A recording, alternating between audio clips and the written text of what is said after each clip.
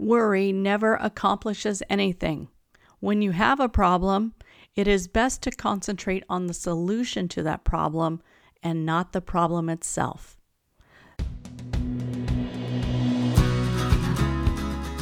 Welcome to the Listen for Life podcast with Genevieve Richardson. Genevieve is a speech-language pathologist rehabilitating adults with communication challenges after a stroke or due to a neurological impairment. Living with aphasia is hard. Caregiving is hard. You are not alone.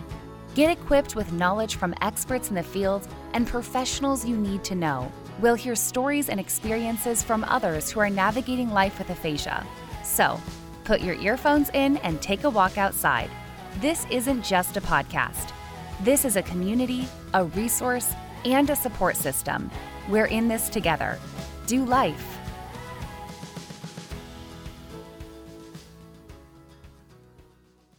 A stroke is a life-changing event for the person who survives as well as their spouse, partner, and family members. It can be difficult to adjust to your new reality, both physically and emotionally. If you're struggling to cope, know that you are not alone. There are ways to work through the challenges you're facing and come out stronger on the other side. Here are a few tips for how you can embrace your new reality after a stroke. They are: 1. Come to terms with what happened. 2. Find your village. And 3. Discover things that bring you joy. Coming to terms with what happened is probably the biggest component of this strategy. A stroke is a serious medical condition that can cause long-term or even permanent damage. You might not be able to do the things that you used to do. You might have to relearn how to walk, talk, or eat. This will naturally bring up feelings of grief. But remember that you are not alone. Every human that encounters loss must deal with grief, and it's okay to grieve for the person that you used to be. When it comes to grief, we know one thing to be true. The only way out of grief is through it. Grief is a normal and often under-recognized part of your recovery journey. So take time to feel your emotions instead of avoiding them. One helpful step is to reach out to a psychotherapist and begin counseling with a trained professional. Grief can be tricky to navigate, especially in isolation. By inviting a trained professional into the difficulty with you, you gain someone to help you process and heal through the traumatic changes and prepare to step into the life that's waiting for you. Another helpful step is to have a frank conversation with your speech-language pathologist. Not only is he or she an expert in speech and language, but she can provide counseling too. Grief is not a one conversation situation and then it's done. Know that grief will come in waves. Sometimes this wave will be as huge as a tsunami, and some will be less dramatic. When that wave hits and threatens to pull you under, allow yourself to ride it instead of fight it. The wave will dissipate in 90 seconds. Breathe through it, acknowledge it, and keep moving forward. Our second tip is to find your village. Enduring chronic stroke conditions can be an isolating experience. You may feel like you're the only one who understands what you are going through. While your situation and illness are specific to you, there are also others who have been through similar experiences and can offer support and understanding. An important part of embracing the new reality of your life after a stroke is creating a support system. The key word there is creating. The support system isn't going to find you. You have to find it. It may be tempting to isolate yourself and sit in the pain alone. However, being vulnerable with friends and family can be a healing step when it comes to embracing your new life. As you are open and honest about your feelings and even progress with those in your life who support you, you will naturally begin to build a team of support that you can rely on. Beyond family and friends, there are also many local stroke associations you can join to meet people who have undergone similar experiences. That way, you have a personal support system in your family, a medical support system in your rehabilitation, and a social support system with people who can share your experience. We believe that it takes a village to heal, and we want you to find your village. Our third step in embracing the life you love is to discover things that bring you joy.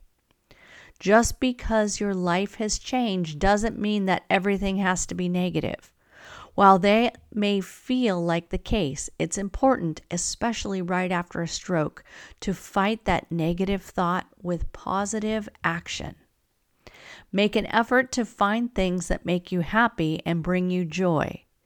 It could be spending time with loved ones, listening to music, or working on a hobby. When you focus on the positive, it will give you the encouragement to make it through the discouraging days. If you cannot return to your old hobbies, brainstorm about new ones that you may enjoy in this phase of life. Activities like keeping a low-maintenance pet or bird watching are always fun. Many people enjoy arts and crafts and sharpen their drawing and painting skills while navigating life after a stroke. There is also an entire population of stroke survivors who find deep joy and gratitude in gardening. They report that it helps their self-esteem, mood, and exercise levels.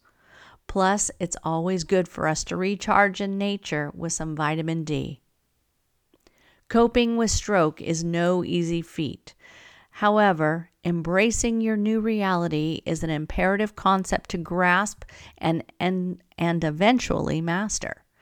We know that these big changes don't happen overnight, so start small and begin implementing some of these suggestions into your daily life over time. By grieving your losses, creating a stable, multifaceted support team, and finding things that bring you joy, you can take steps to embrace your new reality. I think you'll even be surprised how much endurance and happiness you may discover along the way. Remember, we don't believe in plateaus at Life Speech Pathology, and neither should you. So let's keep on working daily to embrace the life that's waiting for you. If you want to find a support group in your area, I have 3 suggestions for you. First, go to the American Stroke Association. Stroke.org is the website, and there's a link to it in the show notes. If you're on Facebook or Instagram, do a search for Stroke Support Group or Stroke Caregiver Support Group. And then 3, use good old Google and search for a support group in your city. If you'd like specific help in improving your communication with your loved one, Life Speech Pathology can help. Free consultations are available by phone. You can find a link for scheduling where you are listening to this episode in the show notes and on our website, dolifespeechpathology.com. If you're looking for additional resources, there's a bunch of them at dolifespeechpathology.com/resources. In March of 2023, Life Aphasia Academy is launching a comprehensive course for spouses, partners, family members, and caregivers who care for a loved one with aphasia. The Aphasia Field Guide is a 5-week online course that provides a roadmap for discovery, communication, advocacy, and connection after stroke. I'll tell you more about it in the coming weeks. I've created a new freebie for you. It's a PDF workbook, and it's called A New Year, A New Way of Asking Questions in Aphasia. This downloadable PDF is available to you now in the show notes and also through our website. Be mindful of how you're asking questions. If you have a particularly challenging communication situation, be sure to go back and analyze it later. Really process it to figure out what could have been done differently. I hope you'll download and use this workbook. There's a lot of good information in there.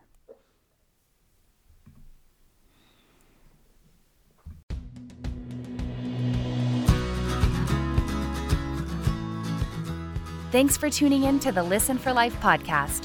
We hope you feel empowered and supported. Head over to listenforlifepodcast.com to see the show notes with links and information from today's episode. Do you have a topic, a resource to share, or a guest recommendation? Inquiring minds want to know. Let us know in the comments section. Wishing you a fabulous week.